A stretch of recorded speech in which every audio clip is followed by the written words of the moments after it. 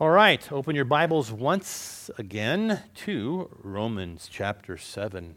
Well, as you probably know by now, Paul has been giving a lengthy statement concerning the law and how it had revealed to him the sin that is within him. Looking at the holy, perfect moral law of God caused Paul to see that he fell way short of its perfection. And of course, as you know, hopefully, that is one of the reasons, that is one of the purposes for the law, is to help us to see our sin. So many people, as you probably know, just like Paul did, I should say, before he came to faith in Christ, many people feel that they're actually pretty good people. Overall, they may feel that, they probably obey most of the laws of God, especially when all they do is compare themselves to somebody else. But when you actually look at your actions, when you look at your speech, when you look at your thoughts, your overall lifestyle, and you put that side by side with the holy standards of God, your eyes will be quickly opened. And this, of course, is what happened to Paul as a Jew, Paul as a Pharisee, when he finally internalized the law instead of living, with an external conformity. He was actually awakened. He finally realized in his own heart that he was not even close to being worthy. And so what Paul is doing right now in our study of chapter 7 is he's taking this personal testimony about his own life, his own struggle, his own coming to understanding of the law, and he's sharing it with the church in Rome. More specifically, sharing it with the Jews in the church in Rome, but to help them see what the role of the law is. You see, Paul had this feeling, as if you remember, he had this feeling that, there's probably many Jewish believers in the church who might be a little puzzled about what the law was for, since Paul had stated earlier in this letter that they themselves were not under the law. He also stated that there has never been a person ever who has been declared righteous by observing the law. So what he does in the second half here of chapter 7, all the way till the end of the chapter, he's not only telling them what the role of the law is, but he's doing so in the form of his own personal testimony. Some of it early on was before he came to faith in Christ, and now in our text we're dealing with him even as a believer, where he still talks about this. Now earlier in chapter 7, verse 7, helping them to see that the law was God's perfect standard to help us to see our sin, Paul said, I would not have known what sin even was except through the law. I would not have even known what coveting was if the law had not told me, do not covet. He's saying here that the law is the means of disclosing, or it's the means of revealing our sin. You see, folks, the law requires, as you know, perfect obedience, which you and I are incapable of. So because God, if you will, in the law, has disclosed his divine standards of righteousness, men are able to more accurately identify our sin, which, of course, is the failure to keep those holy standards. In addition to that, he also stated in verse 5 and verse 8, as well as in verse 9, that our sinful passions are actually aroused by the law. Literally, the sinfulness inside every one of us doesn't necessarily like being told what to do. It doesn't like being told that's not good enough. You might say it is the law that stirs up sin within us. It stimulates the sin within us to actually violate the very commands that God has given us. Matter of fact, Paul said in verse 8, he said that sin, meaning the sin within us, hearing the law, do not covet. He was talking about that specific law at that point. He said, sin, hearing the law, do not covet, it produced in him every kind of covetous desire. Did you catch that? The sin within him, hearing the truth of the law, it happened to be do not covet. Now he says, now I have every desire to covet. Because of that sin within us. Now, with making these kinds of statements, Paul wanted to make sure there was absolutely no misunderstanding and that the law itself, he wanted to point out, the law itself is not sin. The law itself does not cause sin.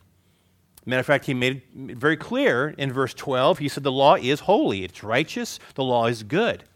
Verse 14, he said the law is spiritual, meaning simply that the law is from God. The law is God's holy standard, which, by the way, thus reveals God's nature. And, of course, also his desire for his people. And therefore, Paul says, here is the problem. Here's the problem. Still in verse 14, he said the law is spiritual, but what did he say? I am unspiritual. The law is spiritual. The law is from God. The law is great. It's holy and righteous. There's no problem with the law of God. The problem, he says, is I am unspiritual. He says, sold as a slave to sin. So Paul here says the problem was him. The problem was the sin within him. But in other words, it was the law that exposed it. See? As he will explain throughout the remainder of this chapter, even though Paul was a very faithful man, as we've all studied God's word before, obviously, Paul's a very faithful man. He lived a very sacrificial life. Christ himself chose him on the road to Damascus to be his apostle. Paul let us know that there is still a remnant of sinfulness that is within him, and it was the law that actually uncovered that. Okay? Now, speaking on that sinfulness within him, he said in verse 15, Paul said, I do not understand what I do. For what I want to do, I do not do. But what I hate, I do. So even though Paul desired to honor God, to faithfully obey his holy standards, when he put that up against, if you will, side by side with the law, the perfect law of God, you know what he found out? He found out that he could not stand up to the perfection of God's law. He couldn't do it. Even though he desired to and he wanted to, that life could not stand up to the perfect law of God. In verse 16, he says, and if I do what I do not want to do, he says, you know what? I agree that the law is good. And so Paul is saying here that even when I fail, even when I violate those very commands of God, he says, I want you to know the law is still good. His failures, Paul is saying, had nothing to do with the law. The law was doing what it was meant to do, and that is to reveal sin, and ultimately, therefore, lead us to Christ, who is the Savior. It's just doing what it was meant to do. Now, as we pick up and we move into verse 17, Paul's going to continue with this, okay, and he's going to continue to share his personal struggle with sin. Read with me verses 17 through 20. He says, as it is no longer I myself who do it, but it is sin living in me. I know that nothing good lives in me, that is, in my sinful nature. For I have the desire to do what is good, but I cannot carry it out. For what I do is not the good I want to do. No, the evil I do not want to do, this I keep on doing. Now, if I do what I do not want to do, it is no longer I who do it, but it is sin living in me that does it. So as you can see here by reading this, Paul brings forth kind of what I would call a divided concept. Okay? What he desires in his heart versus the sin that is living within him. So he begins here in verse 17, and you'll notice that he separates I myself from the sin living within me, right? He separates those two things. Now, based on what verse 15 said, Paul himself said, I don't understand this. Okay? He said, I don't understand it. It's like Paul himself, he said, I'm puzzled. Now, in the Greek, I want you to know that this reads, what I am producing, I don't know.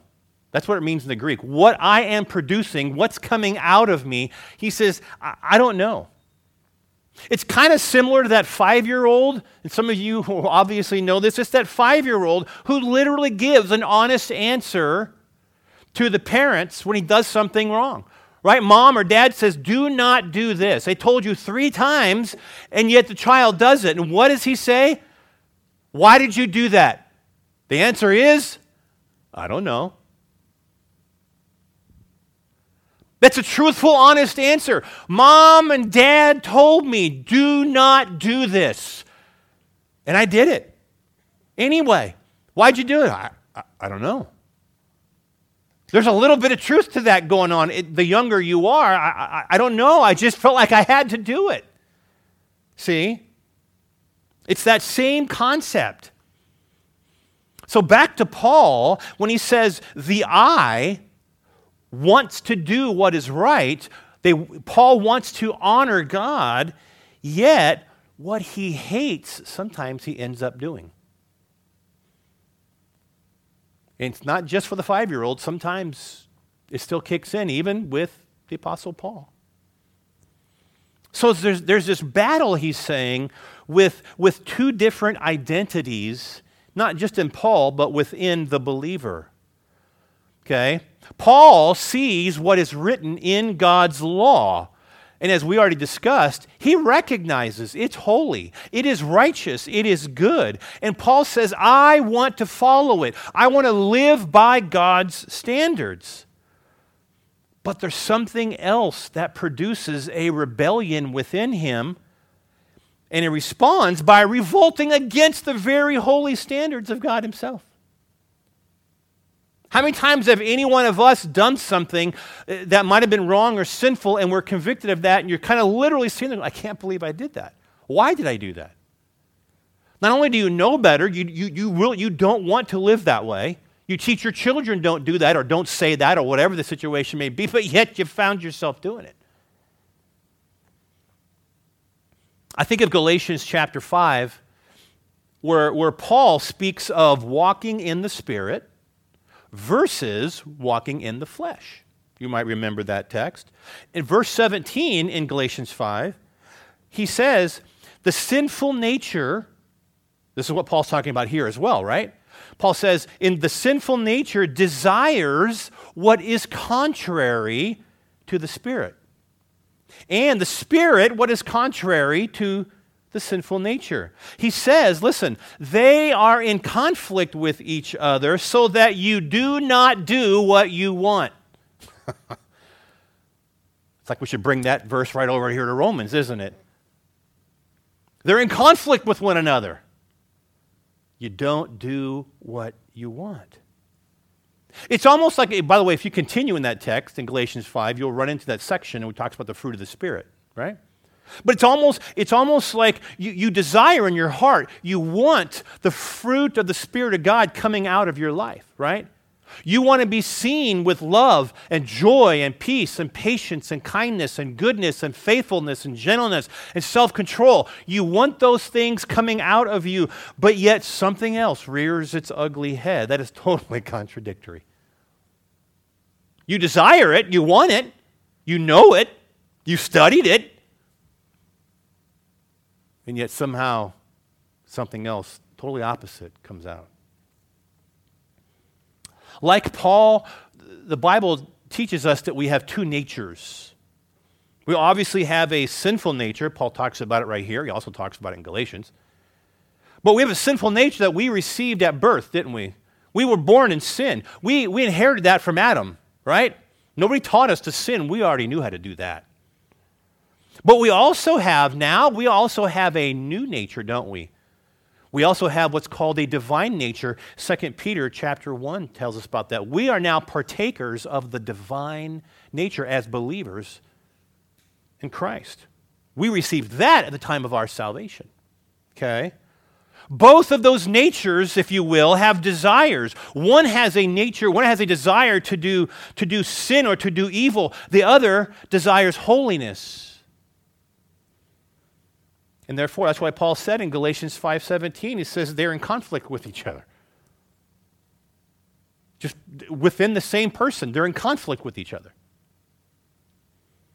Because of that conflict, Paul says there are going to be times when I, like all of us here, I don't do what I want to do, he says.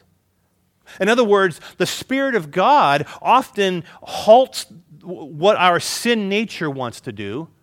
We're thankful for that. But sometimes the opposite is true as well. Sometimes our sinful desires will literally override the prodding of God's Holy Spirit for us. We know what we ought to do. We know what the truth is. But we go against it. That's the conflict that he's talking about. Many times, as Christians, like Paul is telling us back here in Romans 7, we want to do the right thing. Hopefully more times than not, right? We want to do, the more we grow, the more we mature, we'll be doing that more often than not. But at the exact same time, we begin to battle with our sin nature. We make excuses, don't we? We begin to justify things. How many of you said, well, you know what? Man, I really would like to do this. I really want to see this. I really want to be here or go to that or whatever the thing may be. But instantly in your mind, it comes up. No, that's not good. As a believer in Christ, I shouldn't go there, be there, see that, whatever it may be. And yet instantly, you know there's a battle. And then you instantly begin to start thinking, well, I guess it's not that bad, right? I'm pretty faithful, right? And if I do it, it's not like I'm living in sin. Anyway, anybody ever go through that? We sit here and battle ourselves in our minds.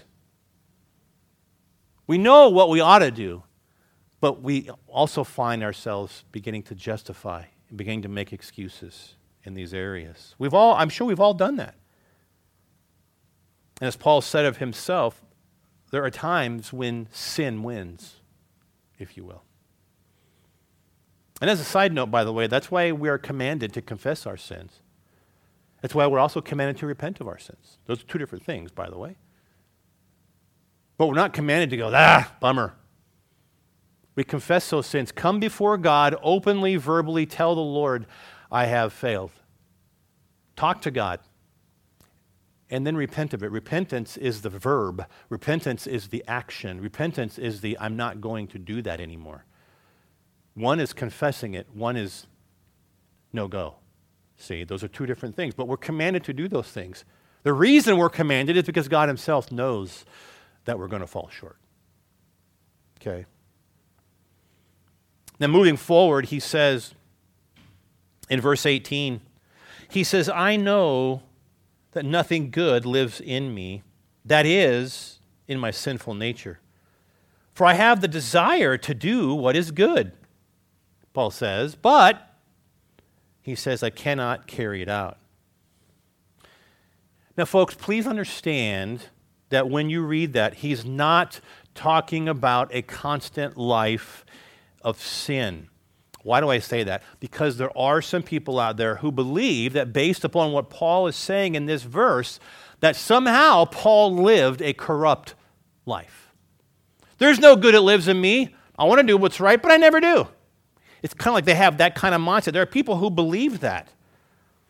Matter of fact, there are some who will read this and think that Paul may have been dominated by sin. And therefore, guess what? Must be no big deal. They can do that also in their lives, thinking, it's all good, it's all normal. I mean, even Paul lived that way.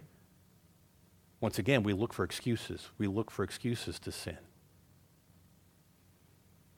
But of course, all that contradicts the very word of God. It contradicts the entire New Testament as a whole, certainly if you're reading the book of 1 John, but it contradicts the New Testament as a whole because it lays aside the fact that we are redeemed new creations in Christ. We're going back to verse 18. Notice Paul makes sure that they understand what he's saying. He says, I know that nothing good lives in me, that is, in my sinful nature. Or some of you might have the translation, my flesh.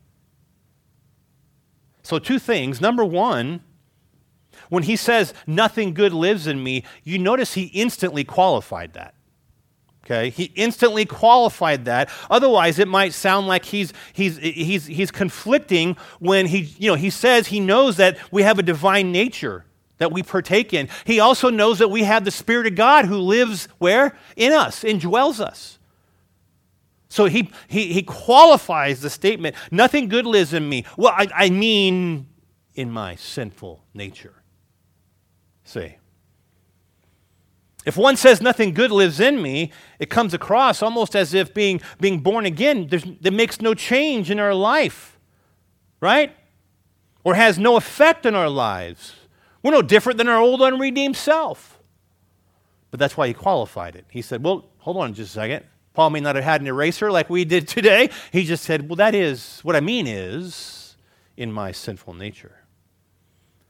But as I mentioned earlier, folks, he separates his sin nature from his honorable desires. Okay? You can see that in the second half of the verse. Second half of verse 18, he says, for I have the desire. The word desire and will are the same thing. I have the desire, I have the will to do what is good. But sometimes I just can't carry it out, he says. So his will, or if you will, his desire, he's saying, is in agreement with the law of God. He agrees to do these things and to not do these things. I'm in agreement. That is what is right. That is what is holy. That is from God. That is what ought to be done. That is how I should live. Paul agrees with that. As a lover of this truth, it is his intent to follow this life with obedience, to honor it, to respect it, to submit to it. But yet he closes in verse 18 saying, I cannot carry it out. Now listen, folks, when he says in verse 17, it's the sin living in me, when he says in verse 18, it's my sin nature, please understand that he is not casting aside responsibility. Hey man, I can't carry it out. It's not my fault. He's not saying that. He's not casting aside responsibility. He certainly is not blaming it on the law. He's already talked about that. He's made that very clear in verse 12, verse 14, and verse 16. The law is good. The law is not the problem.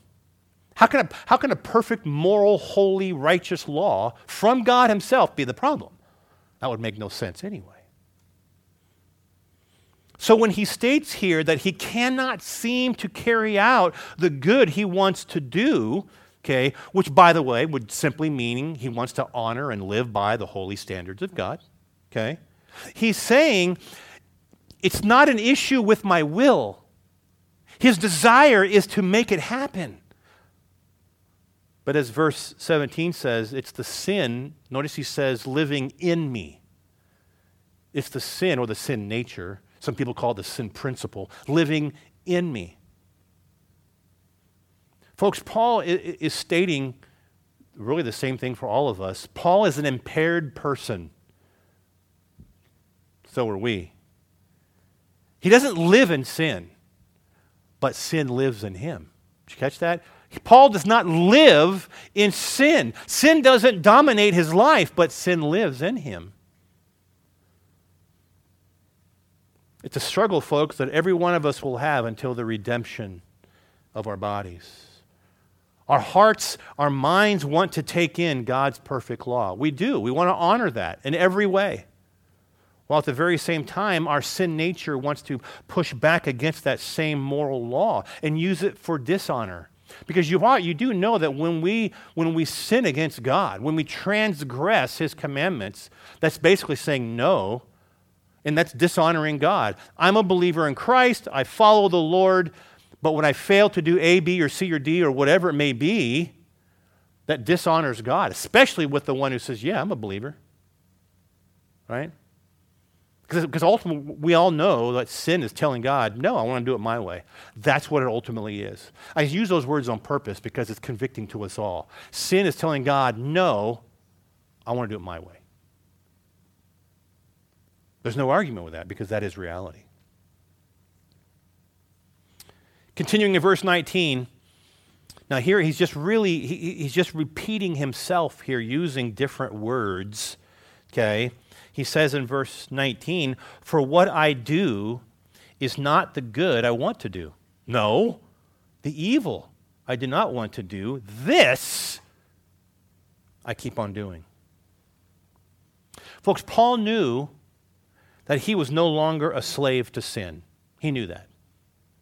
Yet it, or meaning sin, still expressed itself through him when he says, the things I do, I don't desire to do.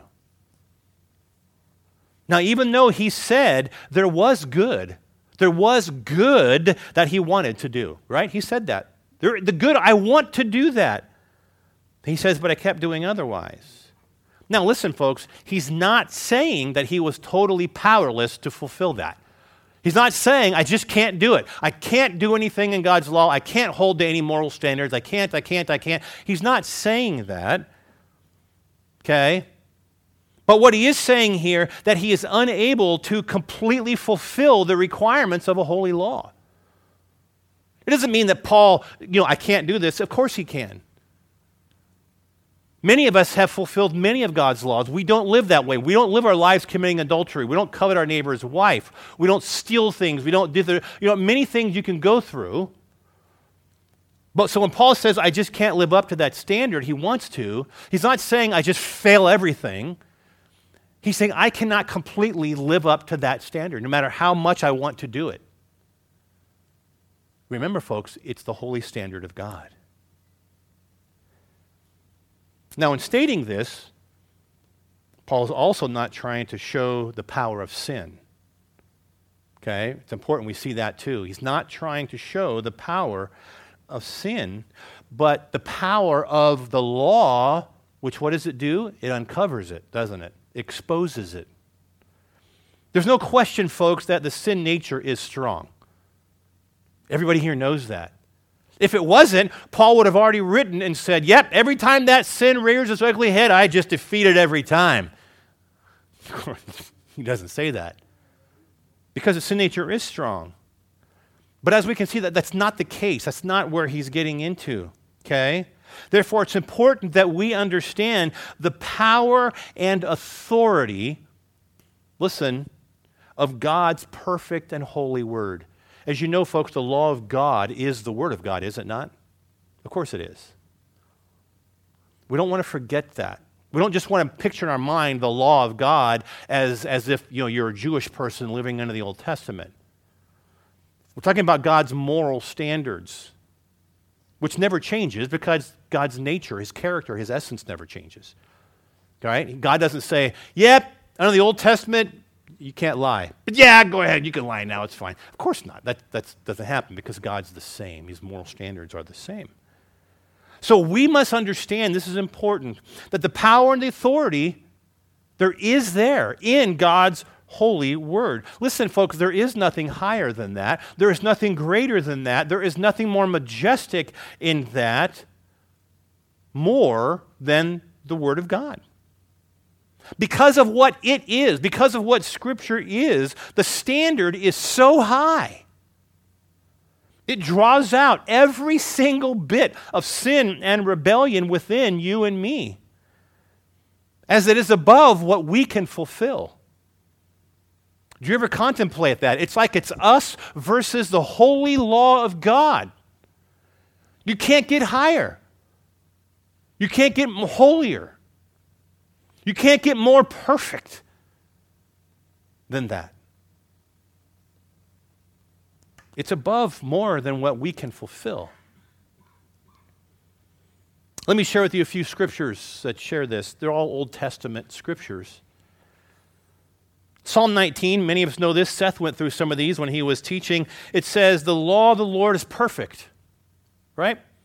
The statutes of the Lord are trustworthy. The precepts of the Lord are right. The commandments of the Lord are radiant. The ordinances of the Lord are sure. You're not going to say that about anything else. Matter of fact, he ends it by saying, altogether, it's more precious than gold. See? In 2 Chronicles 31, verse 4, he speaks on devoting yourselves, a devotion to, he says, the law of the Lord. Because that's the standard, isn't it? That's the standard. It's the highest standard. It's a holy standard. Therefore, devote yourself to it. Ezra in chapter 7, verse 10, speaking of himself, he says he was to study and observe and to teach the law of God. He didn't say teach the traditions. He didn't say to teach what makes you feel good. He is to study it, he is to observe it, and he is to teach the law of God. Nehemiah chapter 9, verse 3, it says, they stood and they read from the book of the law of the Lord, for it says, quote, a quarter of the day. If you want to know how they felt about the highest standard there can be, the word, the law of God, a quarter of the day. We could barely get people to come if it doesn't rain, to come to hear a sermon that's 45 minutes. Finally, in Psalm 1, verse 1 and 2, many of you might know this. Blessed is the man who does not walk in the counsel of the wicked, does not stand in the way of sinners, does not sit in the seat of mockers. But guess what? But his delight is in what? The law of the Lord. And in it, what does he do? He meditates day and night. I mentioned this before. God gives us his holy standard, says, I want you to live like this, knowing that we can't, those holy standards, we can't live up to that. But he's not going to lower them. He's not. Why did I give you these few scriptures about the law of the Lord? Folks, because there is no competition out there. There is no other standard. There is no other book. There is no higher authority. Because the law of the Lord is the very word of God, and therefore coming from the very essence, the very nature, there is nothing greater. And that's why God says, that's my standard, because it comes from me. See? You cannot put the nature of man up against that and not expect there to be failure. Not as an excuse for failure, but you know there's going to be failure. You can't put us against the holy law of God and think, oh, I'm going to be just perfect. That would be great, but it doesn't work that way. I don't desire us to fail. I don't desire us to fall short. That would be ludicrous to think that. Because we will fail. But as you know, that's why God sent his Son, the Lord Jesus Christ. Because his standards are perfect. We are not. We will fail, and we will fail, and we will fail. Because we cannot, as much as we want. Even Paul says, I want to do that. And I catch myself not doing it. We praise God that he saved us. Because when we fail, we deserve death, spiritual death. Christ says, I'll take care of it. That's why. As we close this morning, in verse 20, he repeats his overall theme of these verses. He says, now, if I do what I do not want to do, it is no longer I who do it, but it is the sin living in me that does it. Folks, there was a time in Paul's life just like with every one of us here, where the sin that we committed is because we wanted to. People used to ask me when I was a non-believer, why do you do those things? Because I like it. I was honest. I liked it. I enjoyed it. Well, what do you want me to tell you? See? The evil that we engaged in, we wanted to do it. Sin owned me, sin owned you, because we were its slave. There was a time but we were like that. But like Paul, every one of us must realize that even though that desire is no more, the nature is still hanging around. If it wasn't, you wouldn't sin. Is that an excuse to sin? No, not at all.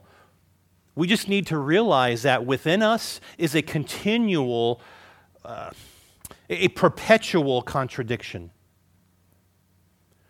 Within us is a perpetual contradiction.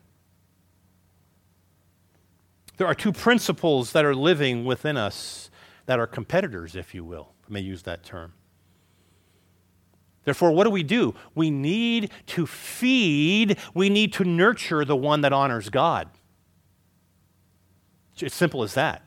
We have to feed it, we have to nurture it. We already know, as Paul said earlier in verse 6, Paul said, we now live, what? In a new way. We serve in a new way of the Spirit, right? He says we don't live under the law anymore.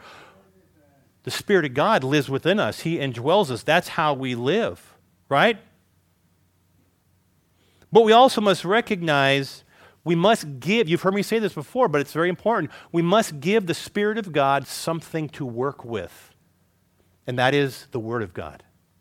The Spirit of God and the Word of God work together. You cannot just sit around not studying the Word, not coming to a Bible study, not doing these kinds of things, and just assume God's Spirit will just take care of business within you. You've already failed if you think that. I've talked about many times, you're not going to pray every day, God sanctify me, and you'll wake up sanctified. He's going to use His Word. The Spirit of God will use His Word. Okay? Remember, folks, there are three enemies of the Christian, right? There's not just one. There's three enemies of the Christian. The world around us, our own flesh or the sinful nature that we talked about, and then, of course, the devil, right? The world, the flesh, the devil. Those are the three enemies of the believer. None of them take breaks. None of them go on vacation. None of them say, I'm busy today. It just keeps going, doesn't it? It keeps going. Folks, this is why, and just as a reminder as we close, this is a reminder to why we at this church, we have a time of prayer on Wednesday nights. This is also why we have a time of studying our Bibles on Wednesday nights. We also have a time of studying our Bibles on Sunday morning. And then, of course, as you know, after that, we get into the Word, which we do now, which is in our Sunday morning service. Okay? And then after that, you have your own personal time in Scripture. There's a reason that we do that. There's a reason we don't focus on 150 different programs. But if you come, we're going to study the Word. Wednesday night, Sunday morning service. Because that's what we need. I don't need to hear something else. I'm not saying it's bad to talk about this, but that's what we need. That's why we do this. Folks, we live in a sinful world that we constantly battle as our enemy. We have our sinful nature. The devil is always on top of it. We must be prepared. And as we put on the full armor of God, as we know that God teaches that, remember this. There was only one offensive weapon. Did you remember that? In God's armor. God's armor. There's just one offensive weapon. What was it? The sword of the Spirit, which is, I'm sorry, I couldn't hear you. The Word of God. That's it. That's what He gives us. The armor of God. Never tells us to take it off. He tells us to put it on. Nowhere does He say, okay, you're done, laid aside. One thing He gives us, the sword of the Spirit, which is the Word of God. He's given us His Holy Spirit. He's given us His Word. So we can't make excuses by saying, well, Darren, I got my sin nature living within me. It's just what happens. Hey, it happened to the Apostle Paul. And just move on in life. God has given us His Spirit to overcome, to empower us. God has given us His Word to overcome, to equip us, to teach us, to guide us. We cannot expect things to change with our own sin. We cannot expect to battle the devil. We cannot expect to battle the world. The world gets more sickening and more perverted every single day. I know some of you don't want to watch the news, or I typically read it. I get it. It's just, it's a wow to what goes on. It's just so sickening and perverted. But that's what we're up against every single day. We cannot walk out there thinking, that's fine, I'm above that. Well, I hope you are. But don't forget, Apostle Paul probably thought maybe he was above it too. When I read about him, I think he was a pretty solid dude. But he struggled. So do we. Let the Word of God use it. Use it to teach us. Let's pray. Father, we thank you for your law.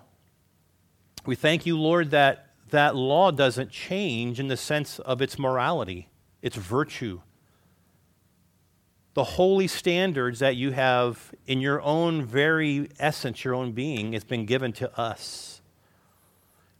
This is the way we are to live. This is the way you want us to follow through in life. We thank you, Lord, that to a certain degree, it seems different for us. You say, be holy because I am holy. We can't do that, but you still command us to do it because therefore we will continue to try and reach it. If you said do this and we could, we would just do it and walk away. But we have to continue to pursue that because we know we can't reach it, so we have to continue to pursue it. The standard is that high, it's not low. Lord, help us to overcome the sin within us. Paul never said, I can't stop sinning, but he's reminding us of when we put our lives up against the pure and holy law of God, we fail. But not every time. Lord, help us to make it our goal to live, to honor, to respect your holiness, and therefore our own holiness, and to strive. You've given us your Spirit, and He's not going anywhere. And you've given us your Word. We live in a blessed time in this country when we have it in so many different translations. We have notes, we have free things on the internet. It's there at our disposal. God, help us, teach us through it. In Jesus' name.